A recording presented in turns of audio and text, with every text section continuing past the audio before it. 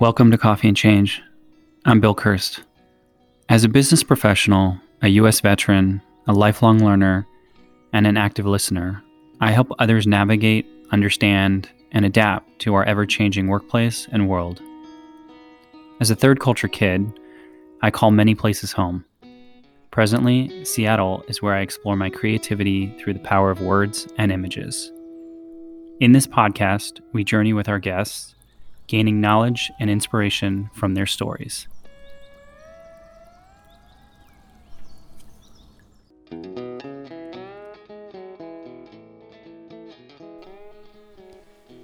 My guest on this episode is Andrew Bartlow, who brings us 25 years of human resources and talent management experience to share stories, wisdom, and insights earned while supporting organizations of all sizes, stages, and complexity.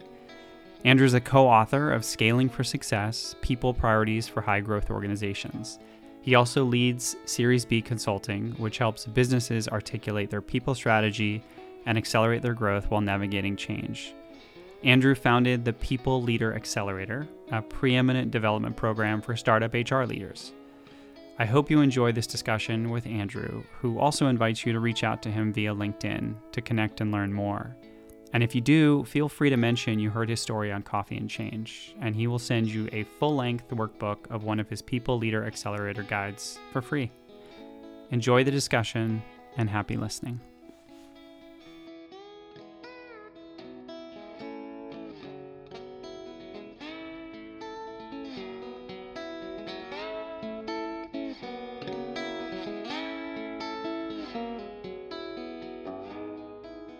My name is Andrew Bartlow, and I am an HR guy. I've been doing this human resources work for more than 25 years now at companies very large and very small, Fortune 50 to less than 50 employees, and have led the HR function 4 or 5, maybe 6 times, depending how you count mergers and acquisitions. And maybe 4 years ago, I pulled my golden parachute and hung my single shingle as a consultant and advisor and investor in high growth companies, and that led to writing my bucket list book that Columbia University was kind enough to publish, Scaling for Success. And today, I spend most of my time either mentoring HR leaders one on one, working with a particular private equity company portfolio, or supporting a number of venture-backed tech startup HR leaders. And one of the primary ways that I do that is through my professional education program that my co-author and I from the book created, called People Leader Accelerator. And it's like an executive MBA for HR people in the high growth context. Wow, awesome. So, one question I'd love to start off with is I'm very curious about people's origin stories. You'd mentioned you've been doing HR for 25 years. How did you arrive at HR in the beginning? Yeah, a lot of people fall into this line of work, unintended. I'm the opposite. It was very intentional. I grew up in central Illinois, in the mid to early 90s. Caterpillar, the big equipment manufacturer, was going through a lengthy labor strike with the United Auto Workers. So it was the front page of the Peoria Journal Star every day for 3 years, and everybody was involved in that labor management conflict, and it was kind of a company town. And I wanted to be where the action was, and that was during my formative years and high school, crossing over into college. And when people would ask me what I want to be when I grow up, I I would say I want to be the labor negotiator. I want to be the person that's sorting out the company, the worker, the community impacts. And had anticipated law school, got accepted to some of the best, ended up following a really specialized track. There was a little tiny, highly specialized human resources program that happened to be arguably, Cornell might argue with me, arguably the best in the world at University of Illinois. So I went straight through and got my master's and haven't looked back.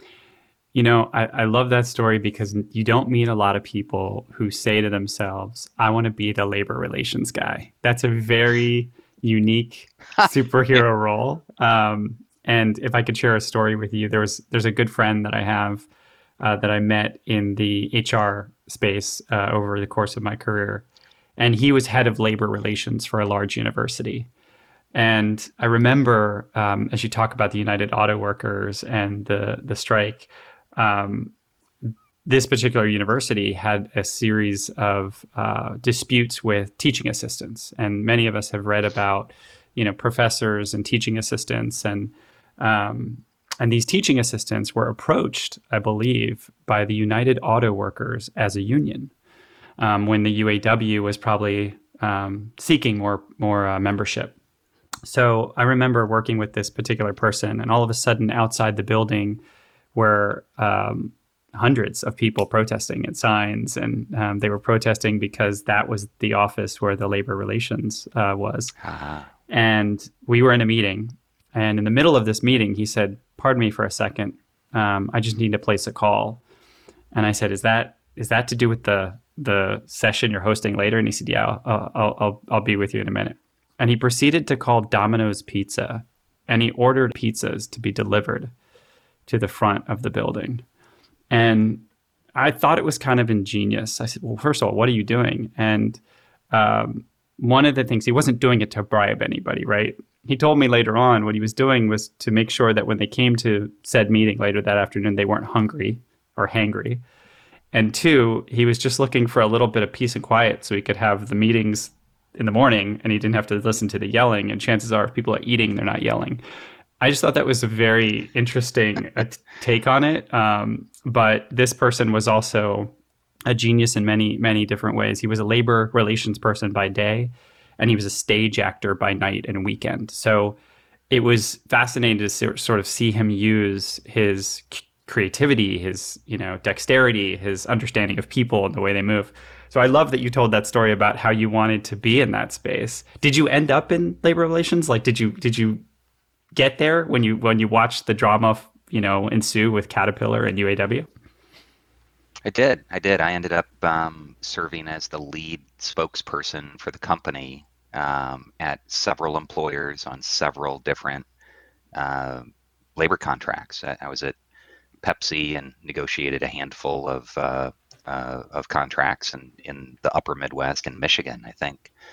And Mm-hmm. at General Electric, I helped negotiate a handful of contracts both in Canada and in the U.S. Now, to to your point, it is a pretty specialized field. And after Yeah. only a handful of years in the working world, I was already deeper in labor relations than you know more than 100 or 200 people in the entire U.S. And I saw that there was more opportunity for me professionally following the human resources career track, and so my eyes had been opened around what some of the possibilities were in this HR career. Mm-hmm. LR was really interesting, and I feel like that gave me particularly strong grounding in the business. Yeah. As you're negotiating a contract, you're thinking about work rules, and you're thinking about not just cost, but the cost of retirement and the value of working with the union to get different types of schedules or overtime situations. And so I was in spreadsheets more often than just about any HR person was. And I was really focused on understanding the impact to the business. And that skill or that muscle carried with me through my career, and I think helped differentiate me from many human resources practitioners. Yeah, I can imagine, even as you talk about that, use the word impact, which is a word I love because, as you can imagine, in the world of change management, which is the um, sort of the upbringing I came in over the past 2 decades, I worked a lot with HR partners and HR leaders, and as I mentioned, labor relations in some cases. And one of the enjoyable parts of that partnership was I always got to focus on the impact to the people and the importance of understanding the lines of business also understanding compliance, also understanding, regulation, work rules, etc., but never losing sight of the human component to this. So a place I'd love to take the conversation, because I know I've heard a recent panel that you were on in March 2022 where you talked about the human aspect of kind of where we are in this world. I think you were talking specifically about flexibility and understanding the impact of a hybrid work world for people. So, given your expertise in HR, a question that I sit with is, when do we get back to the human part of human resources in this world? And I feel like we're doing that more, but maybe it took a pandemic to drive us in that direction. But I don't want to assume. So I'd love your thoughts on some of this, because I know it's something that in your organization and your thought leadership you talk a lot about. Yeah. Well, thank you, and very appropriate and timely topic and question. And maybe I can couch this in, I see myself as an observer of what's happening in the economic and business world around us, rather than an advocate. So I don't have any skin in the game to try to push the world to be more remote, or push for a different type of interaction between employers and their workers. So my take on things, frankly, can be a little cynical sometimes. And what I'm seeing is that there are ebbs and flows. It's a bit like a tug of war or a teeter totter, where sometimes the employer worker relationship is tilted to more power by one party than the other. Often is. Early early industrial age, of course, employers had all the power, and that's when unions sprung up, right? So unions were intended to rebalance the power. Then we move into employment for life at some of these long-standing, well thought of companies, Procter and Gamble, and pensions, and you'd work someplace for 30 years and look for your 30 and out. And then we moved into eventually restructuring and leveraged buyouts and cost cutting, and the employer power continued to be much stronger than the worker. And pardon the history lesson, I'm ultimately getting to, I think, the present day. I love um, history, so bring it on.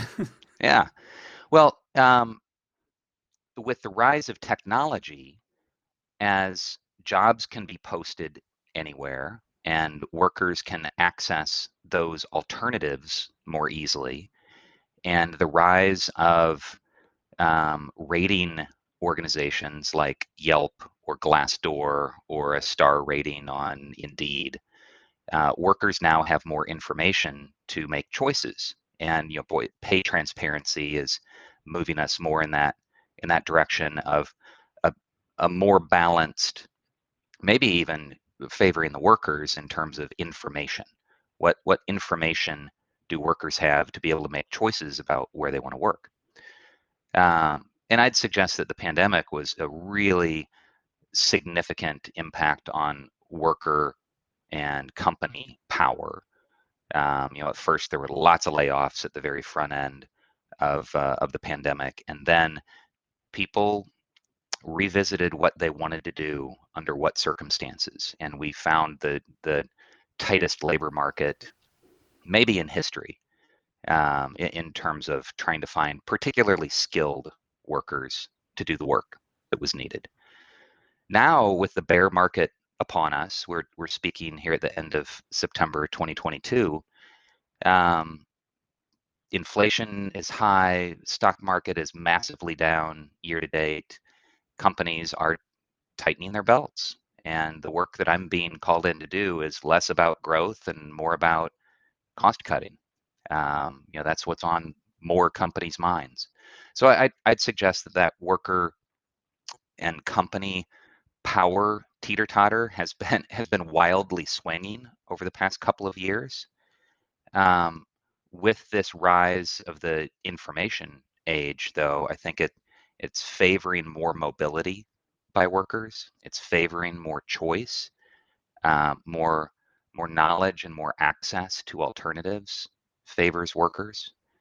Um, and that allows people to decide what's important to them. Do I want to work at a place that's reputed to be kind of tough and might be less flexible but pays really well, or am I willing to trade that off for a more flexible environment and maybe more of a market rate situation? Or am I compelled by the mission and purpose of some organization and they're able to articulate that really well, and that pulls me in? So I think this access of information is shifting more power to workers, and we'll see how long it takes the employers to catch up. And frankly, that's some of the work that I'm doing, is trying to help employers better articulate or create for the first time their employment value proposition, their EVP. What do you stand for that's different, that's differentiated from the alternatives, and how are you getting that story across? Not just employment branding, like that's not just like, best places to work awards, but that's like legitimately, rationally, objectively, what are you providing that somebody down the road or across the country can't or won't provide? Yeah, I think it's so interesting when you talked about the increase of information and how that ultimately leads to more availability of choice. And I would almost say agency, right? Mm-hmm. Now, I know this is not the case. I want to be very conscious. It's not the case for everyone because, I have a lot of family that are frontline workers, right? And their options were not the same, and the choice was not the same because of their situation. But as you described the information economy, as you described the sort of intellectual property creation machine that we face in digital transformation as it's become a daily motion, the amount of choice did go up for people.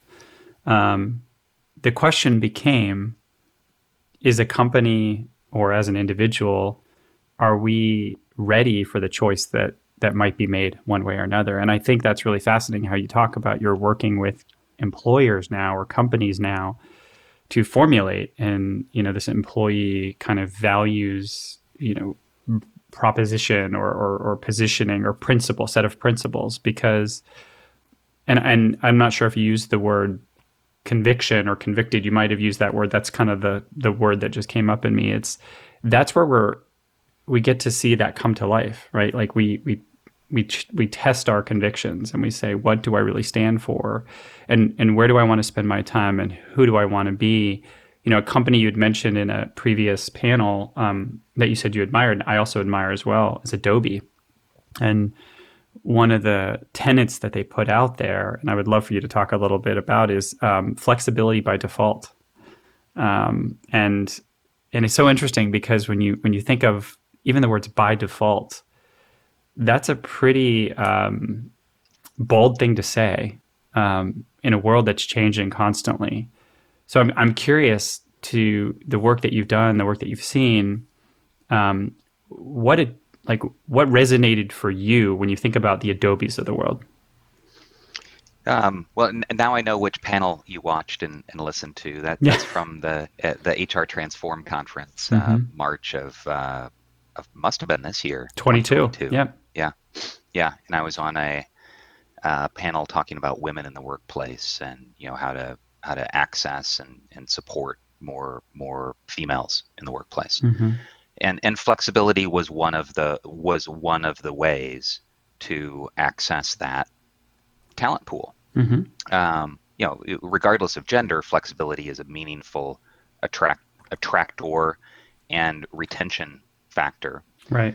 And I called out Adobe having some really impressive practices around flexibility in the workplace.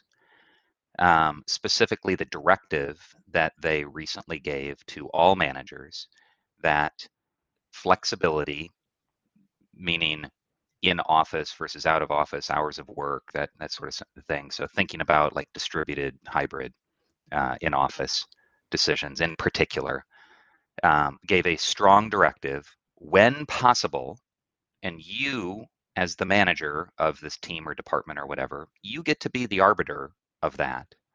But the company directive, I love the elegance of this, was whenever possible, the answer is yes.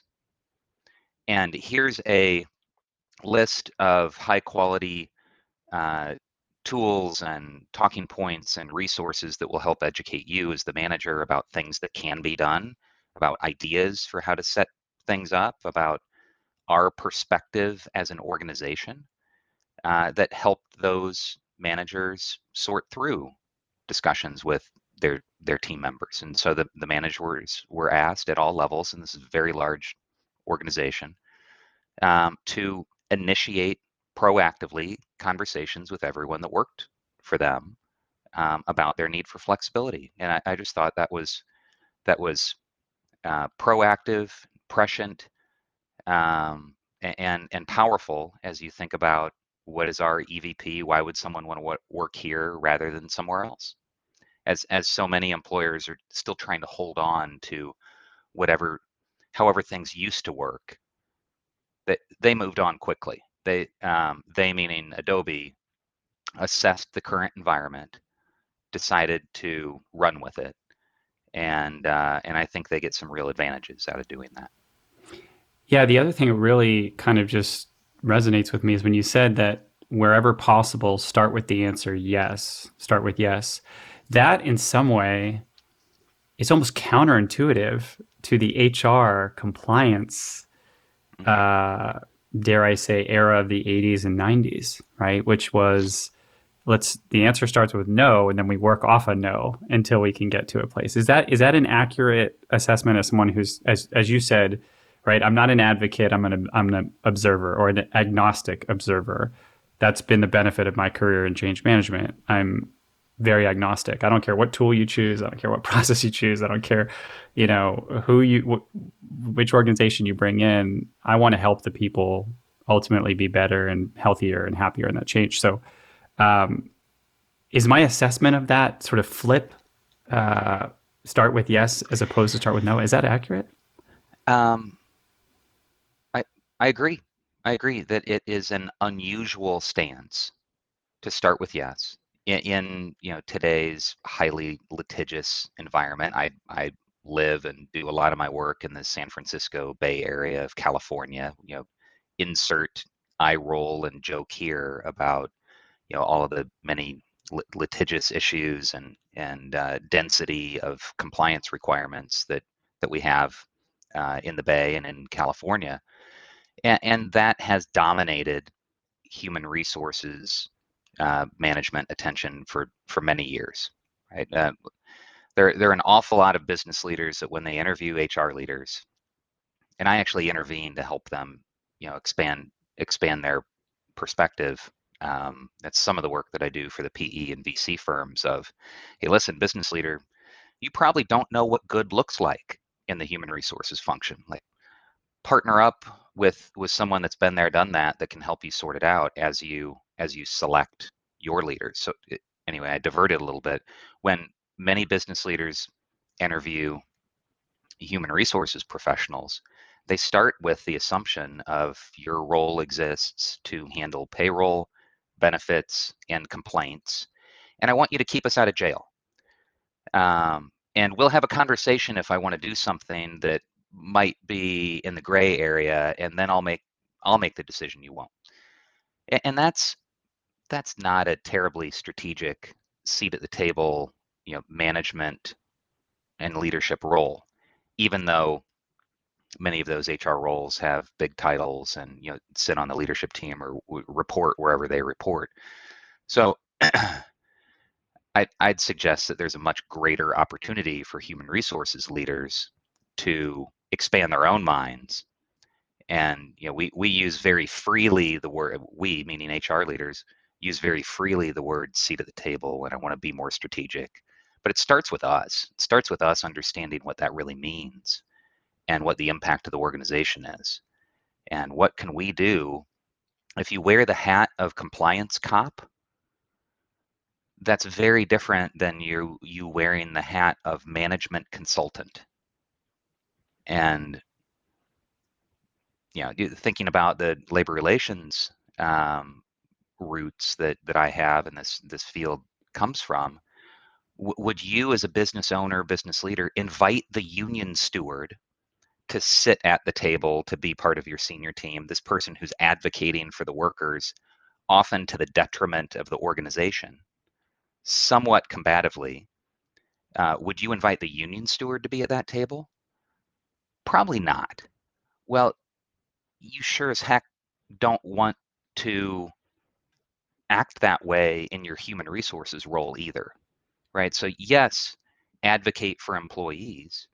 Yes, try to have a great place to work, but do that within the context of what's best for the organization rather than being highly one-sided.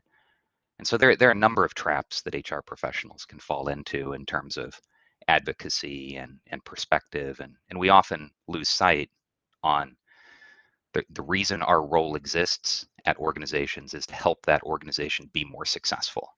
And we make some pretty massive logic leaps sometimes around, like, if we treat the people well, the company will do well. Well, there's some boundaries and limitations and thresholds involved in all that we could probably do a better job collectively of understanding. Yeah. I mean, it's so interesting. Everything's a balance, right? And one of the things I really appreciate as you were talking about, it starts with self, right? It's a mindset piece of it. And one of the things I've experienced over the course of my career is when I do get to work with chief human resources officers or chief people officers, and we end up talking about the thing that is top of mind for them or the change that an organization might be about to face. We talk about that topic, right? And the topic has the four walls around it. But what's really interesting is I've always found that the conversation elevates right after we finish that topic and we continue to walk maybe down the hall. Again, some of this was pre-pandemic, right? So you would finish that meeting and then we'd continue to walk to whatever the next meeting is or walk to the coffee station or maybe go to lunch. And it was in that moment that that officer or that person representing HR or a portion of the people side of the business would actually open up. And you would see this whole other side of them that was anchored in what they imagined and what they hoped and what they loved to see. And I found that the partnership between sort of a change leader and those folks really blossomed in those moments. But oftentimes it wasn't in the bounds of an agenda. It was in the walks, it was in the talks, it was in the, hey, can I bend your ear for a second? And it always struck me that I left them wanting more. And I just would try and find ways in which I could partner with them to say, okay, maybe that can't be an HR-led thing. Can we start it in under the realm of transformation and change? Like, what's a way that I could help move this forward? And those relationships continue to this day with many people across, not just clients, but also people I worked with, people I used to work with. And I'm grateful for that. But I'm just curious your thoughts on that. Was that common where, yes, you talk about the stuff you got to talk about, right? Block topic.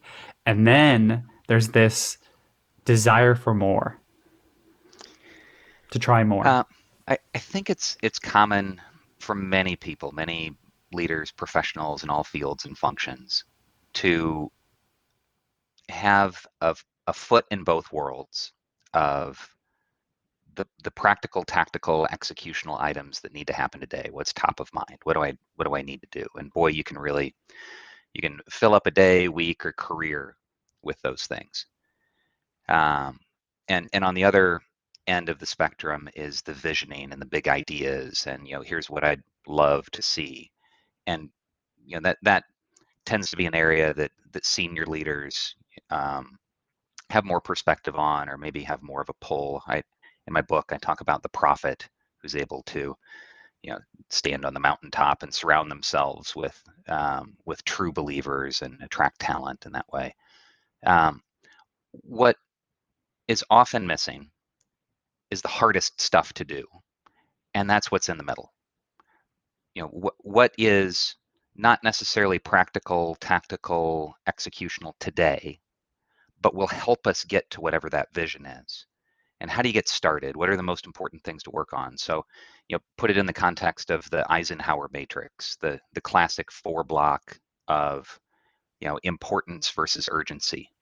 And these are the highly important things that don't need to happen today or tomorrow, that you can kick the can down the road indefinitely and often never happen because they're not urgent. And so it's that area that I think more people could put more attention into, is how to pull yourself out of the practical, tactical, day-to-day executional stuff. I've got all these meetings on my calendar. I've got to do the budget. I need to, do these interviews. To, I want to help our organization be the number one strongest attractor and retainer of talent in the world or in our industry. That's kind of a very big picture thing that could be more highly specified, but what are the most important things to get there? What are those selected activities and initiatives that you don't have to work on today, but if you don't work on them someday, you're never going to make progress? And so I spend a lot of my mentoring time and advising time working with HR leaders and sometimes business leaders, CEOs, founders, helping them to identify what are the handful of most important things for you or your organization. Or if you're an HR leader, what's most important to your org? And then how do the things that you're working on tie to that at the org level? And so prioritizing, Franklin Covey, big rocks kind of stuff. And just building that bridge between the stuff that you're doing today and where you eventually want to be at. I feel like it's really easy for people that are just in the throes of work to put their head down and kind of get put on rails, and not look up and reassess, am I actually making progress in the direction that I say I want to go in? And that could be where change management and transformation comes in, to give you that perspective and give you that framework to move forward. Yeah, I mean, I think it's reminds me a little bit of, and I would love for you to talk about the People Leader Accelerator as well as your own golden parachute story here. But one of the things, as you were talking about, what came up for me was that messy middle, right? Which is, yes, I want to do all these things, but I have to do all these things, and there's that stuff in the middle that I'd like to get to, but we just can't make traction on. And one of the things that really stood out to me in looking at the work you're doing with the People Leader Accelerator was, in some of the testimonies that I saw in some of the videos, people talk about 3 C's that jumped out to me: community, curiosity, and curation. And what I got in out of it was, wow, you're bringing people together that are in different roles to talk about that, what you just said, talk about, hey, how do I take this thing that I've been ideating for a couple years and take a first step? Like, if we were meeting, you would say, Bill, what would you do in the situation? Or we meet with Angela. Angela, break it down for me. What are the 3 things you first did? You don't have to have the full plan, but help me understand how to get started.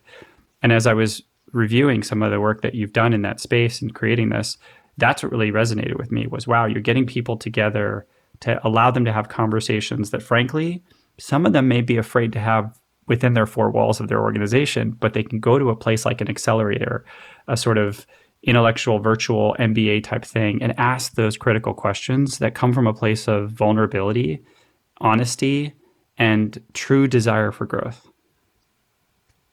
Thank you. Yeah, that's the idea.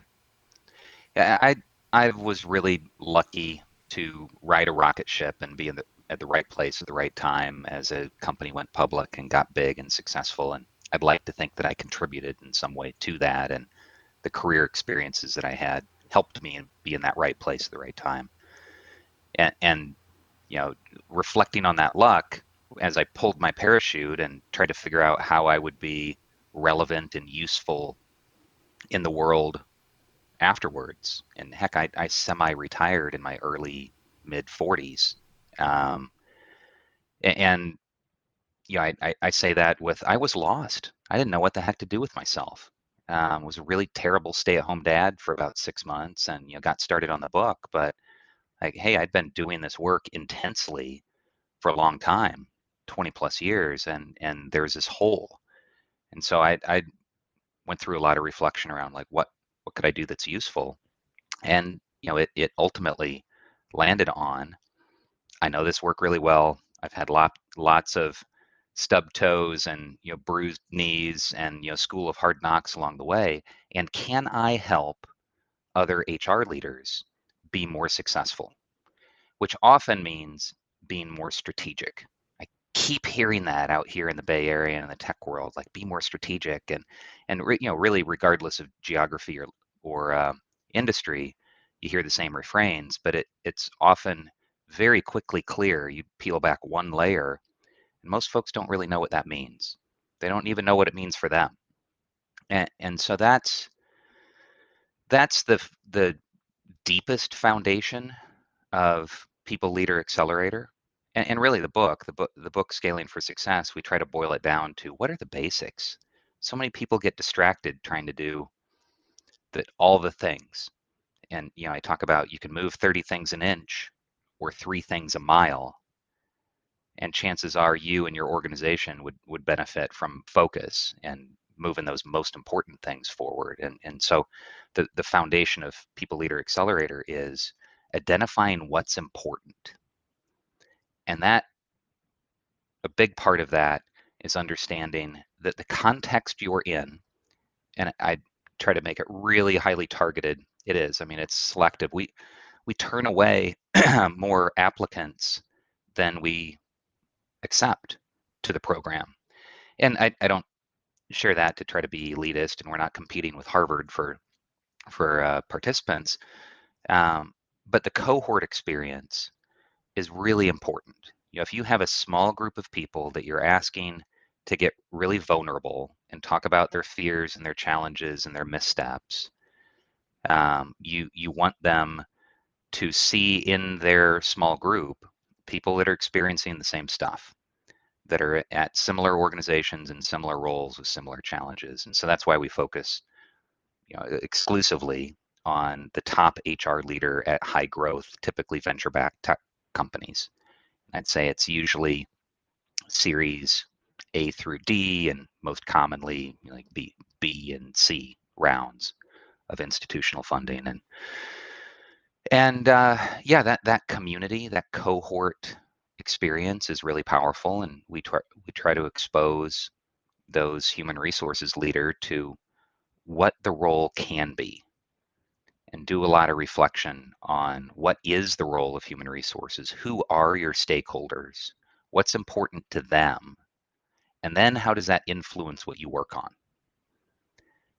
And those are like kind of basic MBA type activities, but a lot of us in this field have not had the benefit of doing that, or it's been a long time since we applied some of those tools to ourselves and our work. Thanks for giving me the opportunity to talk about People Leader Accelerator. I mean, it's my passion project.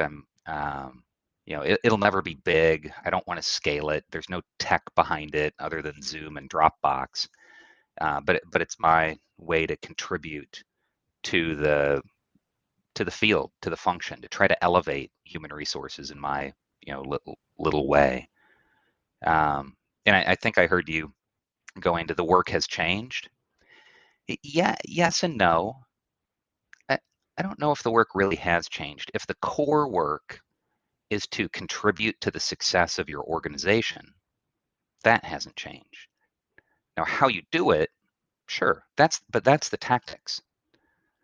Are you working more on your EVP and your employment brand and your remote work policies and programs? Are you addressing diversity, equity, inclusion, and belonging topics? Are you thinking about pay transparency? Um, or are you trying to drive, more directly productivity and efficiency within the workplace, and performance management is back again, and what does that look like in your organization? So I don't know. I would just, I think my theme is to get grounded in what's most important for your org and make sure that you're working on the stuff that most directly connects to that. Yeah. There's well, first of all, let me also say, as someone who literally, this is a passion project that we're talking on right now. You know, you had talked about this as a passion project for you, and it's basically Zoom, Dropbox, and a few other things.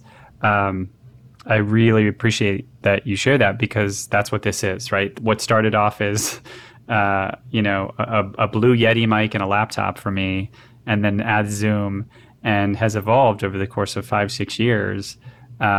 It's entirely run by me. There's no tech behind it, right? Like I taught myself how to do sound production and editing, and because it's a passion, and because there's no currency that could sort of replicate the feeling, the joy that we get in this type of work that we get to do in curation and bringing people together. And the other piece I really appreciated that you shared was, you said in your own golden parachute story, you had to get to a place where you felt lost to actually then understand what it was that was calling you to do, to bring you to this. So those two things I really want to thank you for sharing, because I think so many people think, one, you have to have this huge machine behind to be able to affect change in the world. You don't. And the other part of it is, it's often when we stop and we realize, I haven't actually let enough stillness or silence or sense of being lost happen in order to understand what it is I want to contribute, leave, make in this world. And I think those are the really powerful change stories. So I want to thank you for sharing both of those aspects. Yeah. Well, happy to. And hey, those are some of the stub toes and skinned knees I talked about. You know, you have to fumble around in the dark sometimes before you can find the light. And maybe that analogy is a little too cheesy or deep, but yeah, I took a executive coaching certification program. You know, Berkeley Executive Coaching Institute. Berkeley's right around the corner. Residential, really expensive, really intense. People cried and hugged, and you did all the Berkeley things that you would expect.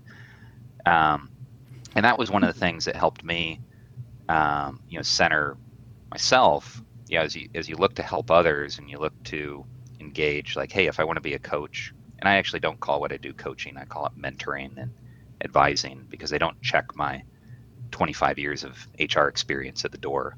And a coach would, you know, more offer the container and ask penetrating questions where people can self-discover. Anyway, my point is that going through a coaching program actually allowed me to do a lot of introspection on what do I want and how can I contribute and how do I want to position myself, and that was immensely helpful to me.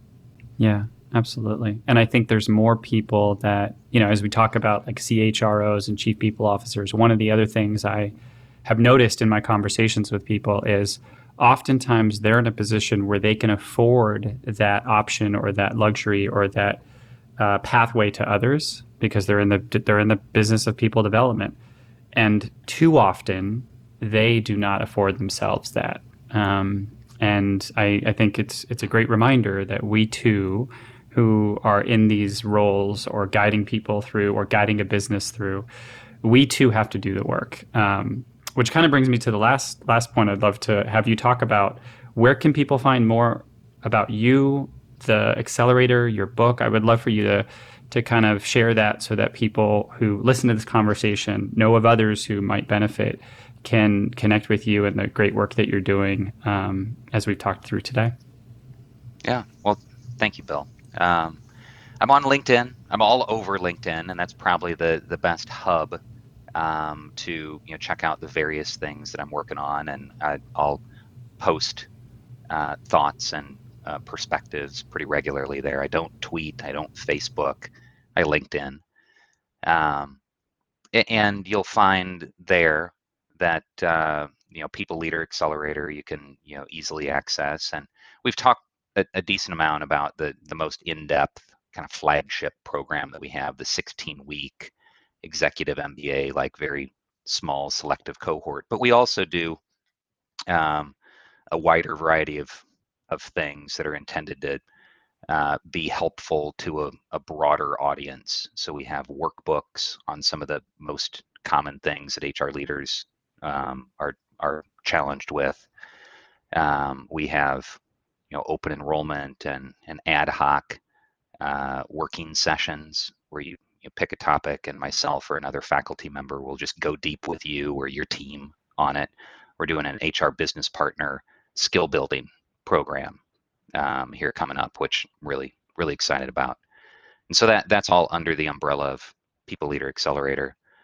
And I have my little single shingle consulting outfit called Series B Consulting.